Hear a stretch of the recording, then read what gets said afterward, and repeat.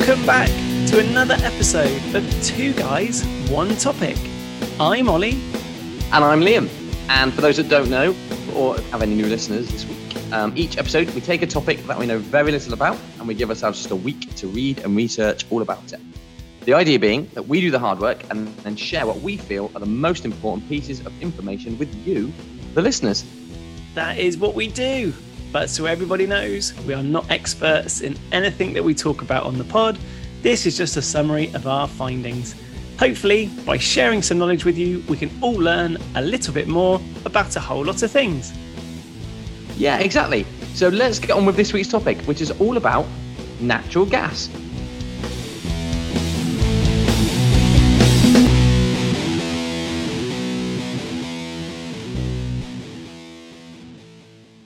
Here we are then, Liam. Natural gas is the topic that we're covering this week. It wasn't chosen by you, wasn't chosen by me.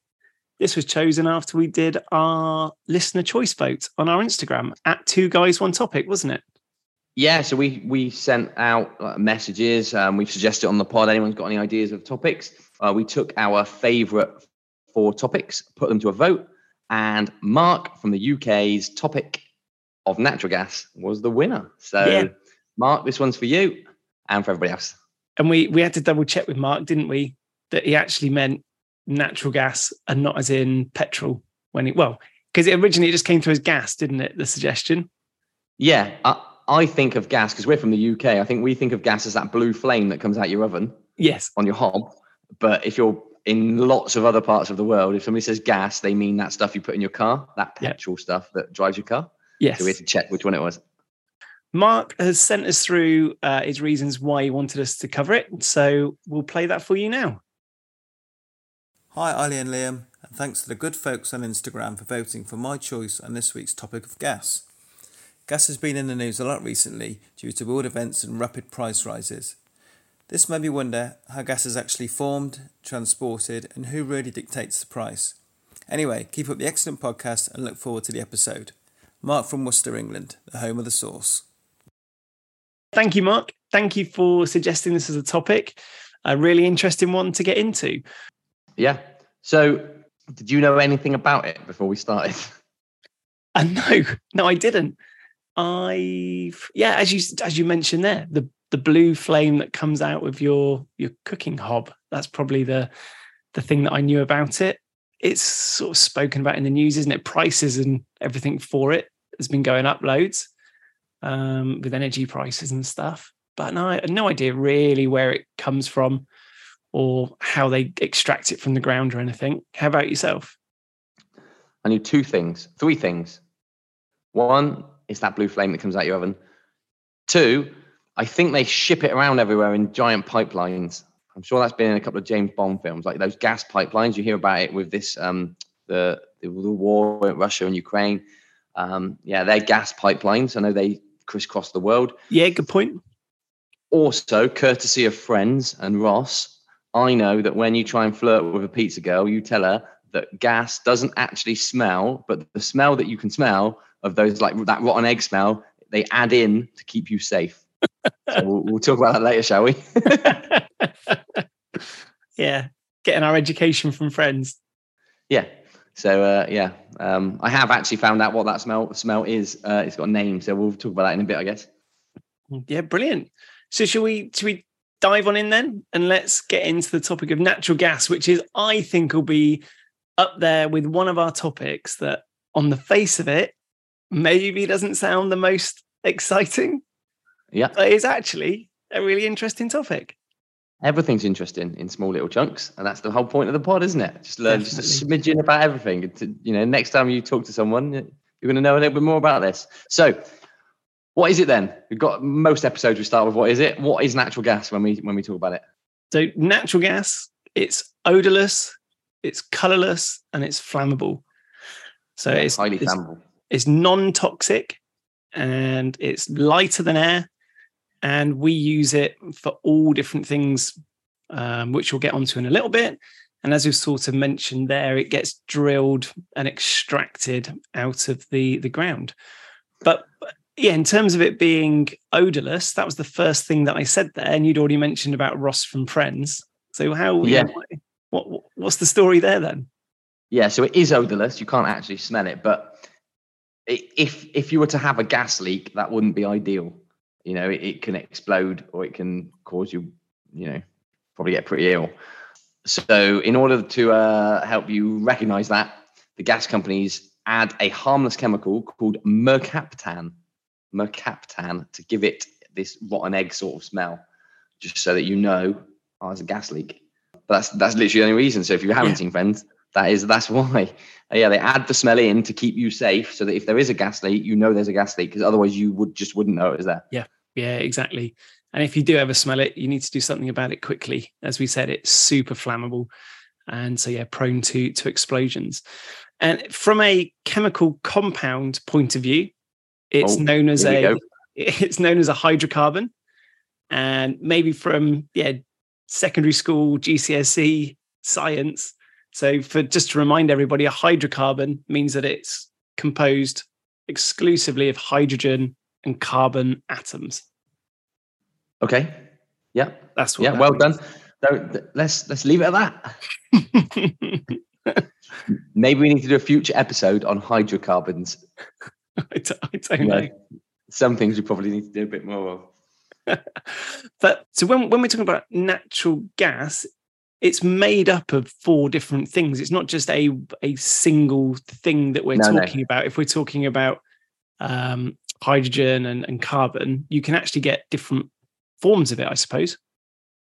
Yeah, it's made up of methane is the majority. Nearly 95% of natural gas is methane. Ethane, propane, butane. They're the main 4 components, if you like, of the natural gas, and they sort of are mixed together in such a way that we can then use this gas as we use it. Absolutely. One of the things that I wanted to get into pretty quickly this week was just wondering, how's it even made? How's it even a thing that we're then able to then use in the first place? And I really like this. I don't think I could have told you this beforehand, and it goes back a long, long time. It goes back for millions of years, doesn't it? That this gas. It's very similar to diamonds. Remember we said diamonds come from all of these organic materials that have over years, literally millions of years, they've died, they've been squished, they go further and further underground. As they get further underground, they get squished even more. They get hotter because they're closer to the center of the earth. And this combination of pressure and heat, as they decompose, they release gases. And under heat and pressure, these gases are then formed into slightly different gases, which eventually forms this gas that we can use. Obviously, the problem being it's all trapped underground. Yep.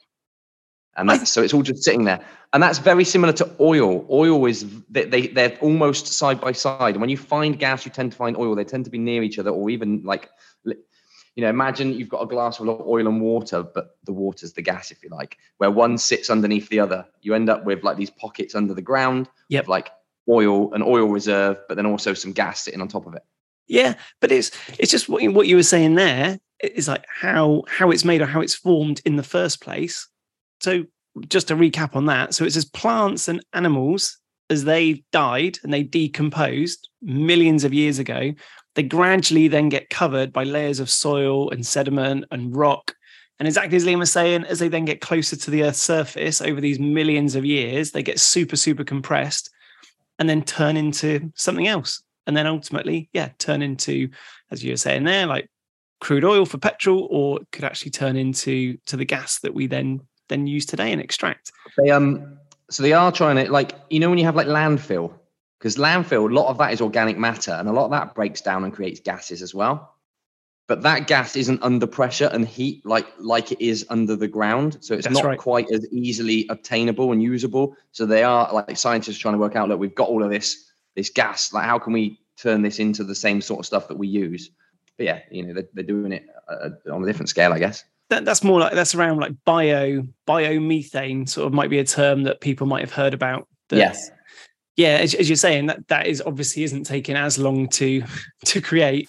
But rather than letting this methane just float off into the atmosphere, how do we catch it and actually harvest it to be potential an energy source for us? So we call it natural gas. So something I was sort of thinking of pretty quickly. Does that mean it's like really good for us? It's natural, right? Yeah. Does Coal's that mean it's like natural. better for the environment? Is that Yeah. a good thing? Well, you hear like coal's obviously really bad for the environment, and you hear about all these other fossil fuels that are really bad for the environment. But it turns out natural gas is classed as a fossil fuel. It's a type of fossil fuel. Yeah. And as you were saying earlier, that it's made from plants and animals that died millions of years ago.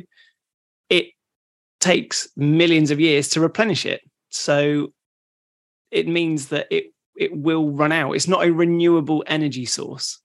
Yep. So and it will run out like relatively like I read a cut, right? Obviously it's hard to pin a number down, but these numbers, 50 years, 72 years, 80 years, like not thousands of years. Like, do you know what I mean? Like, yeah. And they know where it is. It's called what's it called? Like when they know where the gas is. Proved reserves?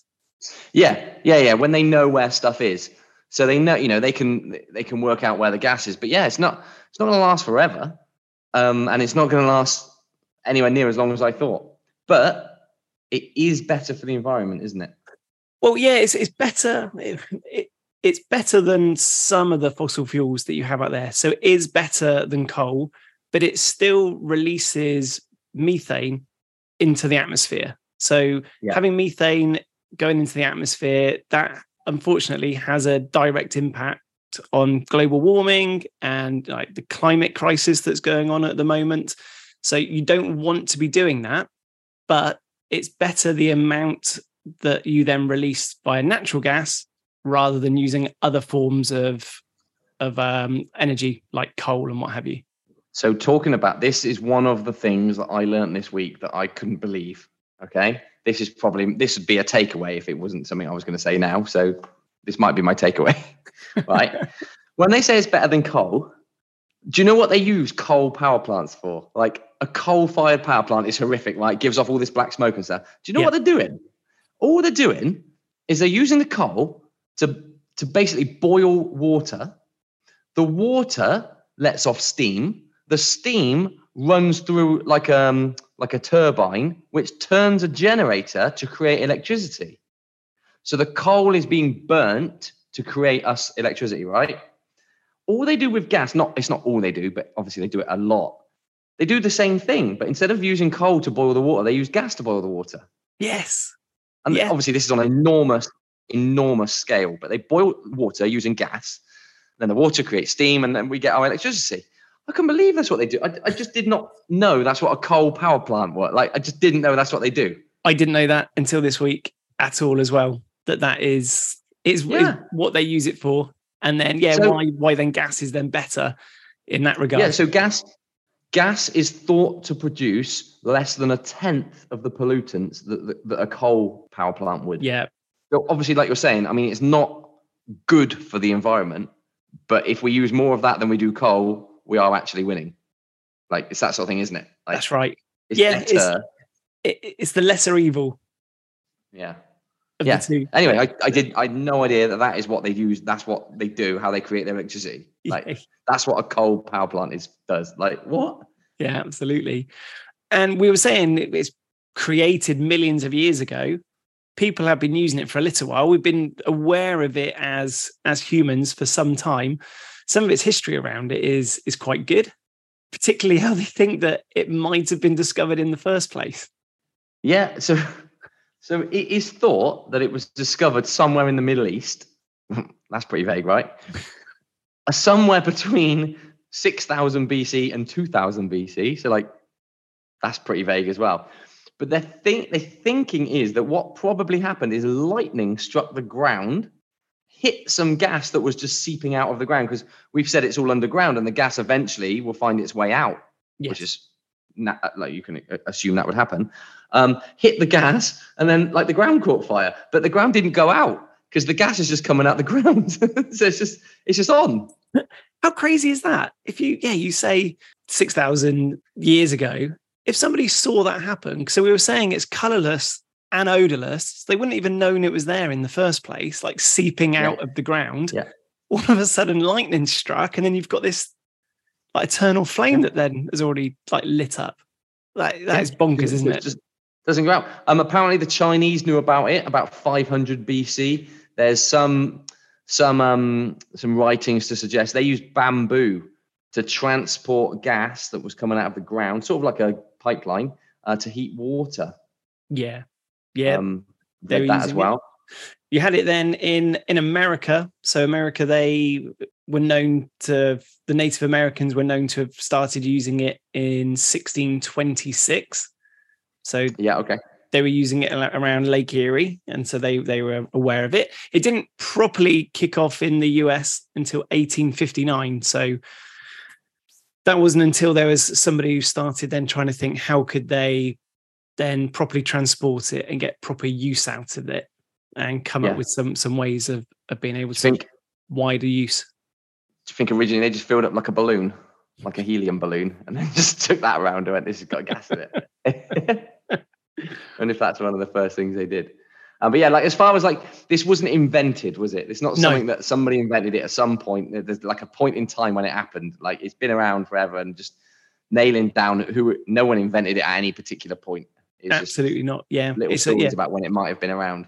Yeah, naturally occurring. And it finally made its way over to Britain, 1785, started using it to light street lights and lighthouses as well as a gas. So yeah, it's been around for quite a while. Big issue comes from just figuring out how you then transport it from where you get it to where it could be useful. But in the first place, you've got to find it, haven't you? You've got to find it, extract it. There's a whole other process that goes on, which is quite a big process, even before you then think about trying to transport it to a useful means. Yeah, I mean, because it's not just going to seep out the ground everywhere, is it? Obviously, a bunch of people would have found it seeping out the ground. But at some point, someone's got to go looking for it. So they use like geologists. So geologists will do, they study rocks, don't they? And they do like seismic surveys and things like that to sort of work out what nowadays they'll have some sort of scanner thing that can scan underground, and they can do that off a boat to check the ground underneath the sea. I mean, that's a process that we're probably not going to know exactly how that works, but they can work out that, maybe there's like this giant pocket of like, there's stone, and there's a big gap. Like, that's right. I reckon there's probably gas in that.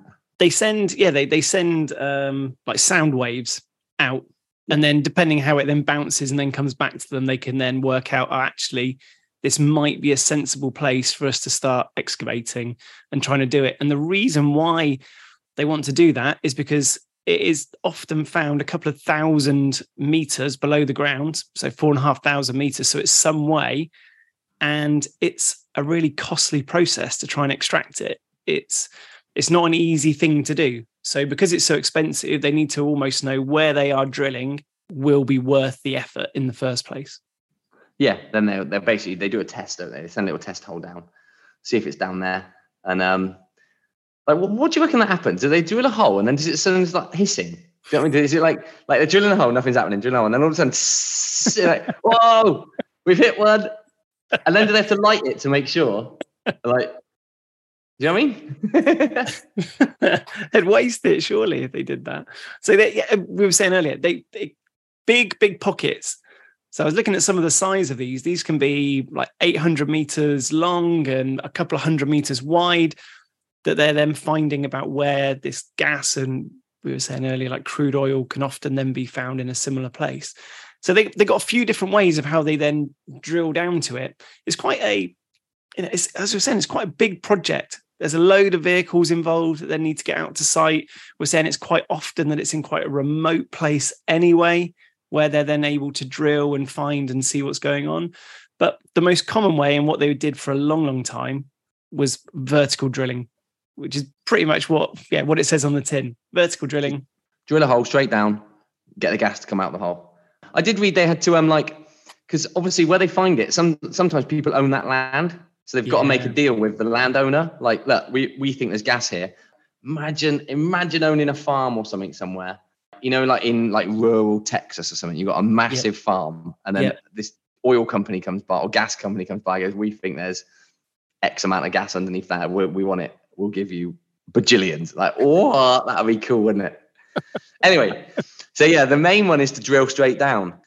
They've since, like pretty recently, they do something with horizontal drilling. So basically, they just send a drill down that then starts going sideways. Yeah. Because it's cheaper and easier than drilling loads and loads of straight holes all the way down. If they know actually just across there a little bit more, there's another little pocket that we can open up. We'll just send this little drill sideways. What a brilliant invention. What a great idea. A steerable drill bit is what it's called. Like, who invented that? Yeah, so exactly as Liam said, it sort of goes down as far as it needs to and then does a right angle and goes off, and it can go off exploring where they think there might be more. So it could well be if there's, if it just can't go straight down for whatever reason, if there's housing above it or whatever it might be, a building or a national park or something, then they might be able to try and extract some more without having to drill down.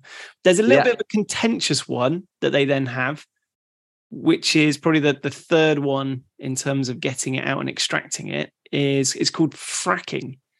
Yeah. And this is where you've sort of found where you think there are going to be pockets of natural gas that you can then get into, but then it turns out actually it's maybe stuck in some rocks. It's not really in a big opening for us to then be able to drill into.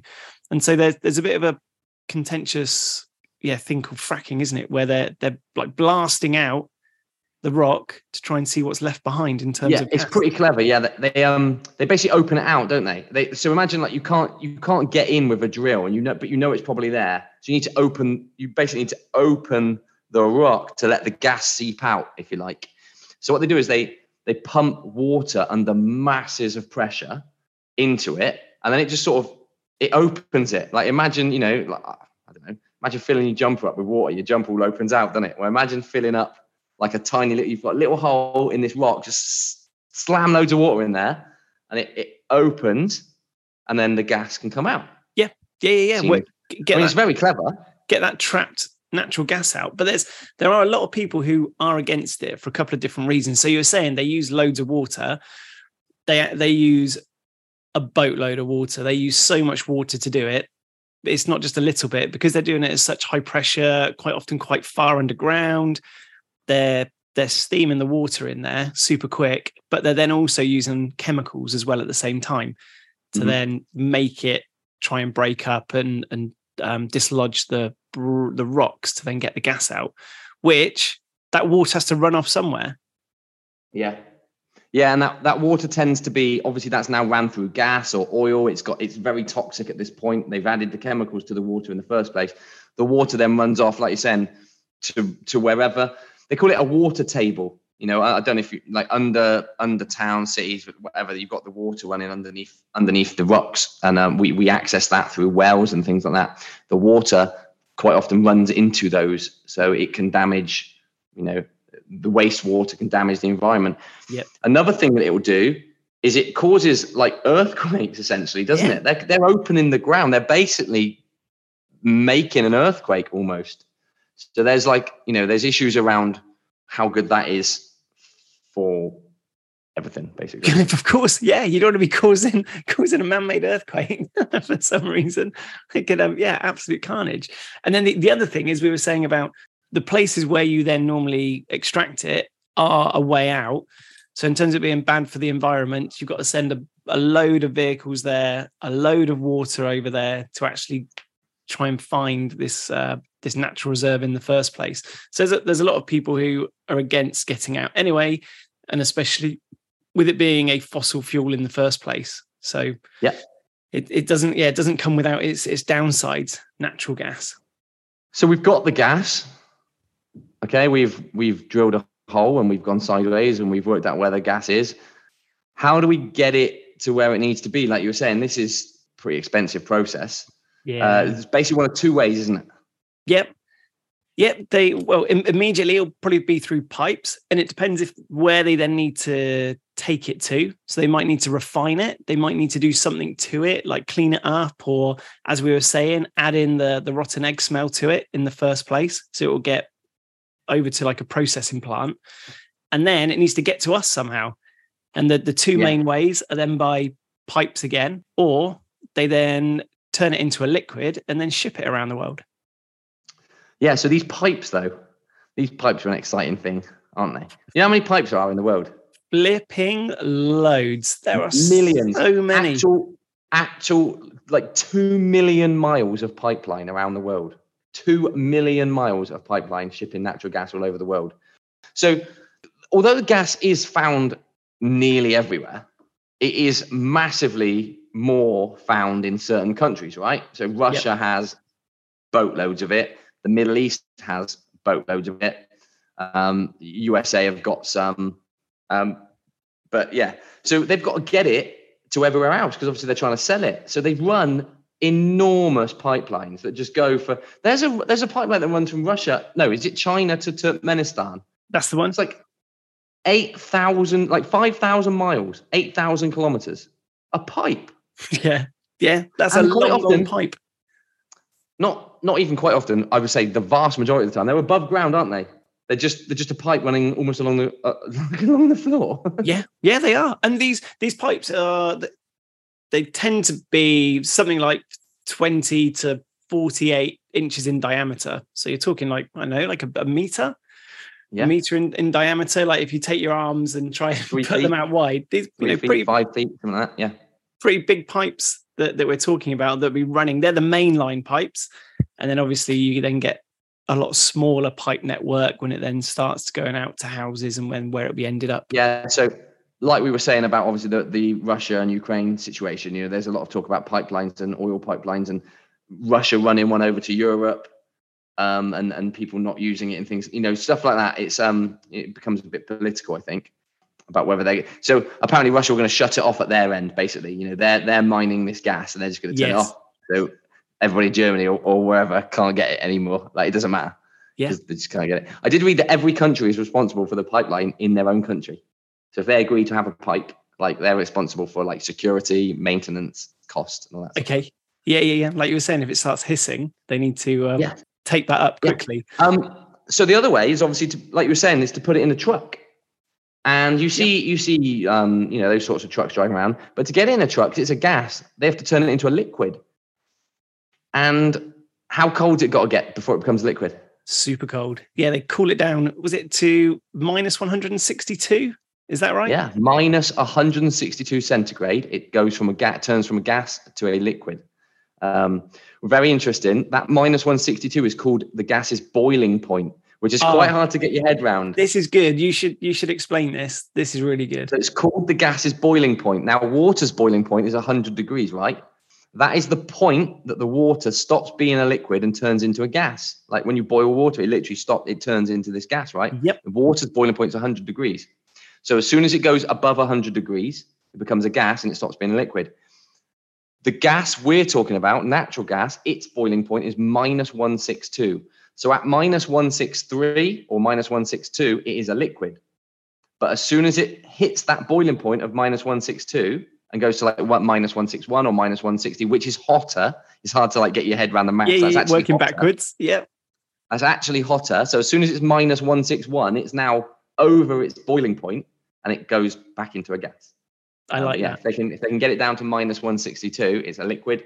It actually takes up 1/600th of its volume. So obviously that means it shrinks down. The amount of liquid you have when it becomes a gas is a lot more. Exactly. Chuck it in a truck, drive around. And you see it on big container ships. They ship it around the world as well. They put it in those like big ball-shaped containers when they're then shipping it around the world. And then it gets used all over the place for a whole load of different reasons.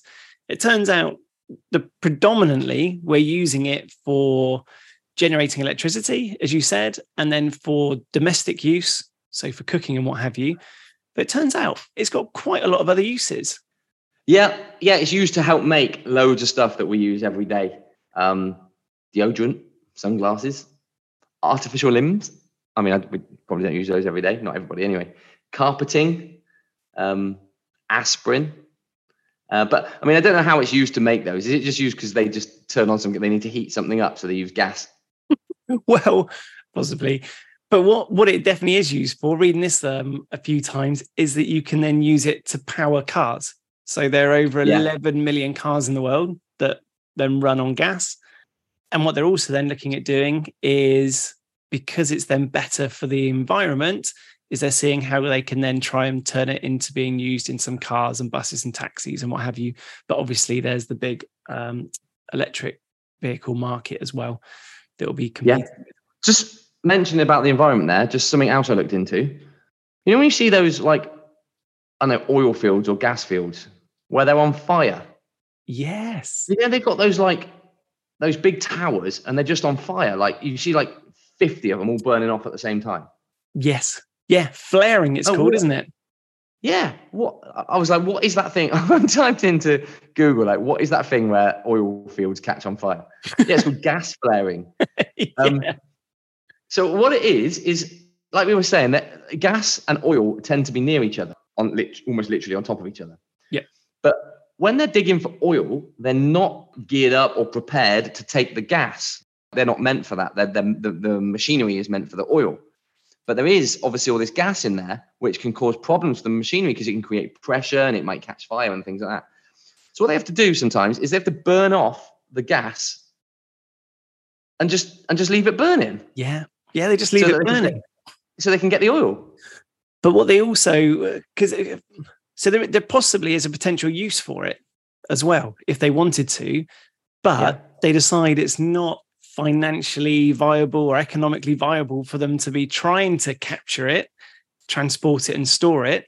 And it's actually cheaper for them to then just burn it off, which then, you know, obviously isn't great for the environment that you're putting all of those fumes and everything just going into the atmosphere.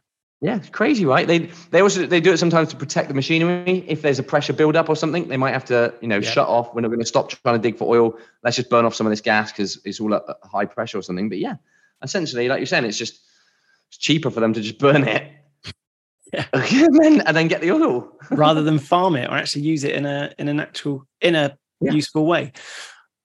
One of the things we said at the very beginning is we said that as well as it being odorless and colorless, we said that it's non-toxic. So I think that might be a bit of a misconception a lot of people have. If you think about gas and we're told about how dangerous it is around, one of the major hazards, as we've said a few times, is it's how prone it is to exploding. So lighting a match near it and how flammable it is. But interestingly, if you were to breathe it in, it wouldn't kill you. Natural gas is non-toxic and won't kill you. But if you were in a small space, what would end up happening is the natural gas would end up suffocating all the oxygen and you'd end up dying from a lack of oxygen. Okay. So you wouldn't have died from the gas inhalation per se. You died from what, like asphyxiation or something, like suffocation? Yeah. And so the room that you were in that had loads of oxygen in, and gas is pouring in, all the oxygen is taken over by the gas, and you die because there's no oxygen in the room. Yeah. Oh, wow. Yeah, exactly. I thought that was maybe a misconception about one of the hazards around it. I thought that might have been quite interesting. I think we should probably do a takeaway. Now, I've already told mine. All right, mine, I'll just repeat. What are coal power stations used for? They use the coal to heat some water, which creates steam. That steam runs through a turbine, which runs a generator, which creates electricity. That's nuts. I didn't know that. And then the gas, they use gas in exactly the same way. They just don't use it. They don't burn it with coal. They use the gas. They light the gas to boil the water. Do you know, you got a takeaway? I do. I've got a 2 guys, 1 topic takeaway. I actually tried to guess your 2 guys, 1 topic takeaway this week. And I've written down what I thought would be Liam's 2 guys, 1 topic takeaway. Go on. I've got 2 other things written down. I was thinking that you would love the pipes. How much pipe there is around the world and what that actually means. And I thought you were then going to come back and say to me that if all of the pipelines in the USA were stretched out, they would get you to the moon and back 4 times. Nice. Yeah, that's a good one though. Well done. Well done. I like it. But do you remember learning about cigarettes? And if you line up all the cigarettes end to end, you go to the sun and back. Just smoke in a year, 5 trillion cigarettes. I remember that one. Oh dear. So anyway, next. So my actual 2 guys, 1 topic takeaway, which you might have come across this week, is something called the Flaming Gates of Hell in Turkmenistan. I did read this one. This is really good. Really good. So it turns out that for more than 5 decades, there's been this massive fire pit has been burning in a desert in Turkmenistan, and there's this crater known as the Vaza gas crater. It's 230 foot wide. That's what we're talking about. 75 meters, 73 meters wide. Okay. And it's pretty deep as well. It's like 25 meters deep. And it's just one of those flaring gas holes that we've spoken about. And it's been burning for 50 years. Yeah, still burning. Apparently they thought, I read that they only expected it to stay on fire for a little while, because it started in like 1971 or something, and they thought it would just burn out. And it never did. Yeah, so they thought it'd probably take 2 weeks to burn off all this gas that's probably down there. Yeah, don't worry, just like that. 2 weeks later, it'll be gone. Don't worry about it. 50 years later, it's still going. So they've actually 50 years later, if they'd kept it all, they might have some money, mightn't they? Like, imagine. So that's what they're trying to do. So their president has asked for people to figure out a way to stop it from burning, because they're just using up what could be gas that then could be solved. But it's not straightforward of that. They've tried to do it a few times. They've tried to drill down and get to where it started, but then it started making those new areas go on fire as well.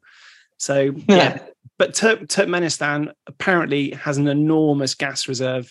They reckon China's got the biggest one in the world anyway. It's just not been proven yet. And then Turkmenistan is up there as well. So yeah, they want to try and use it in a more constructive way. Mark from the UK, what a wicked episode for telling us to do. Random as hell, but pretty cool, right? Oh yeah, let us know, Mark. Let us know your thoughts. Hopefully we've done it justice. A really interesting topic to learn about this week. Yeah. I mean, who'd have thought that gas was discovered from a lightning strike in 6000 BC, like 8,000 years ago, and that they use coal-powered power stations to heat water up? You said that. You told us 3 times now. I know. I can't believe that. Every episode we do, there's one thing I'll remember from every single episode. This is that thing from this episode. Yeah, that's funny. It's for me it was how it was formed and how old it is, which I suppose makes sense. But yeah, millions of years old, and how plants and animals have died, had sediment and rock and everything just go over them over millions of years. It's got compressed nearer to the earth and has then decomposed and turned into the gas that we use today. Really like it. Right. Well, that basically wraps up Series 7. We've got an episode next week as our wrap-up episode, where we'll just discuss any issues that have come up during the episodes, or any newsworthy items, perhaps, about the things we talked about. Or maybe anything that people have liked, not just the issues. Oh, yeah, true. Very true, very true. Don't mention Marvel. Yeah, don't we? Yeah, that was a difficult one. We had to write that one out, didn't we? Right. Thanks for listening, everybody. Hopefully you've enjoyed it. Hopefully you've learned a little bit about natural gas. If you want to give us a like or a review, we are at 2 Guys 1 Topic. That'd be great. But until then, get out there and share some natural gas knowledge. Yeah. Kaboom.